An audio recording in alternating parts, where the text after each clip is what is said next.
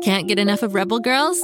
Well, luckily, the Rebel Girls app is now completely free. That's right. You can listen to the entire library of goodnight stories for Rebel Girls ad-free.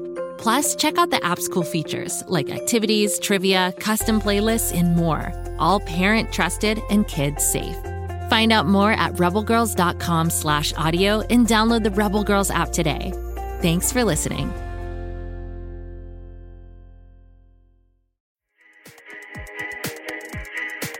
You probably think you know fairy tales. Cinderella, Little Red Riding Hood. You probably think that they're cute and boring. But the real stories aren't cute and boring at all. The Grimm fairy tales were weird and sometimes gross and often scary. And in the podcast Grimm, Grimmer, Grimmest, you can listen along with a group of other kids as I tell them those tales. The episodes are sometimes grim, sometimes grimmer, and sometimes grimmest.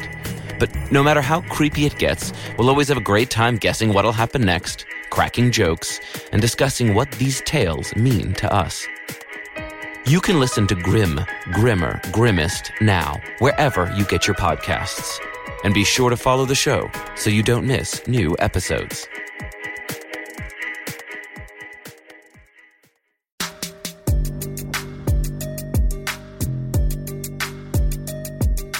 Hello again, Story Club members. I'm Ivy, your ghostly host with the most and keeper of the strangest, spookiest tales on Earth. Today is another Ivy's chilling tale. This dramatic tale, Story Club members, might make you stay off the boards. It's one I call Stage Fright. My friend Willow Yates is an aspiring actress. Ever since I've known her back in Grimsbridge High School, she was always involved in school plays, acting in student films, and appearing in plays at the local community theater. She's even been an extra and had bit parts in independent movies. And she recently told me a ghost story that haunted me to my soul's core. It was early autumn, and she was trying out for a production of Agatha Christie's The Mousetrap. She was going to be one of the characters in the famous suspense mystery play. To her luck and surprise, Willow won the title role of Molly Ralston during the audition process.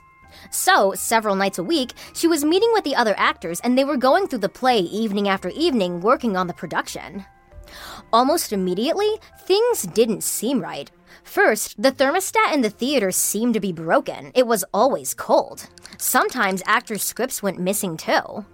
Another time, some stage lights fell off their scaffolding and nearly struck the main actors.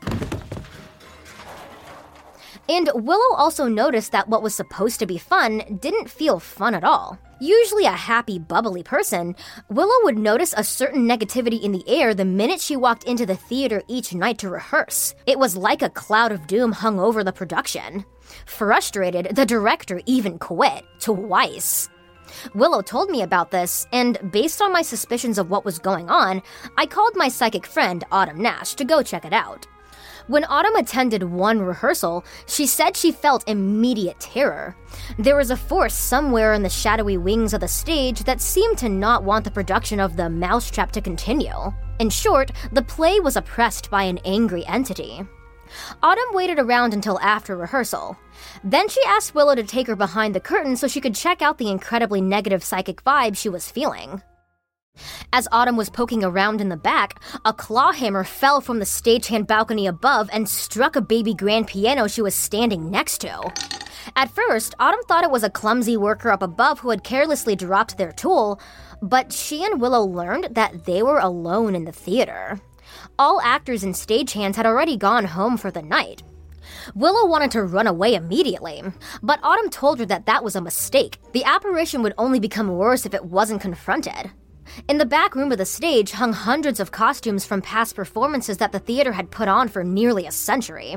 One frilly pink dress rose off a hanger, raised its sleeves like arms, and hurled after them. A chilling laugh of a woman cackled.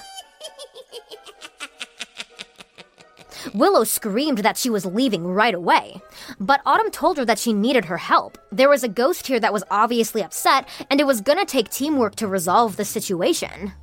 And then, on the wall, Autumn and Willow discovered the picture of a beautiful woman wearing the frilly pink dress way back in May 1946. The woman's name was Sharon Faust. She was achingly beautiful. They saw her in many other black and white cast pictures on the wall. Then, suddenly, Miss Faust wasn't in any more pictures after 1949. So Willow looked up the name Sharon Faust on her phone. It seems that Sharon was a gifted actor who had suddenly vanished on February 16, 1949. No one had seen her again. It sounded suspicious, just like an Agatha Christie mystery. Autumn called out to the ghost, using the name Sharon Faust. The pink frilly dress appeared again, rising in the air, and then a ghostly feminine figure appeared within it. It was the woman from the photos. Willow seriously wanted to flee in terror at this point, but Autumn grabbed her arm and held her in place. She asked the ghost why she was haunting the production, and soon, Autumn got her answer. It seems that Sharon had been a big deal during her years on stage. In fact, she was getting so many notices in the newspaper, a Hollywood talent scout had come out to see her in a production of, yeah, you guessed it, The Mousetrap, where Sharon had the same leading part of Molly Ralston that Willow did. The talent agent offered Sharon a 3-year contract with RKO Studios. She accepted. The Mousetrap, though, would be her final performance, but Sharon didn't realize in what way. It seems that there was another actress, Francine Desmond, who was jealous of Sharon's talent and success. In fact, in most of the cast pictures, you can see Francine giving Sharon a dark, sneering look. Francine confronted Sharon, and they got into an argument after a show.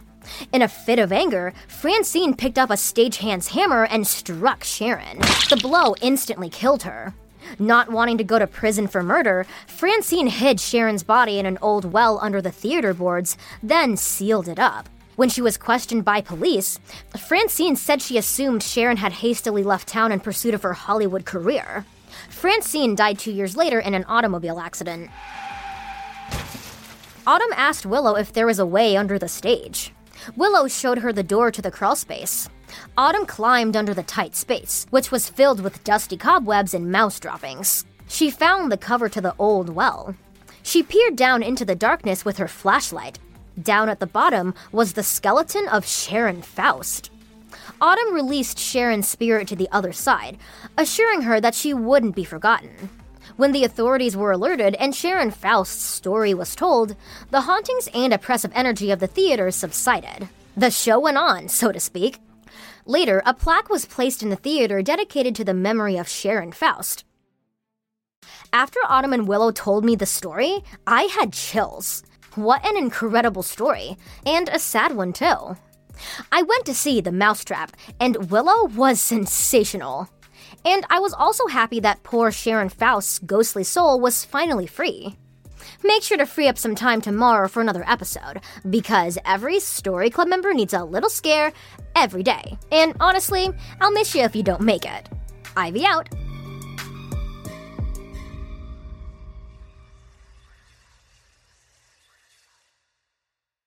Go, kid, go.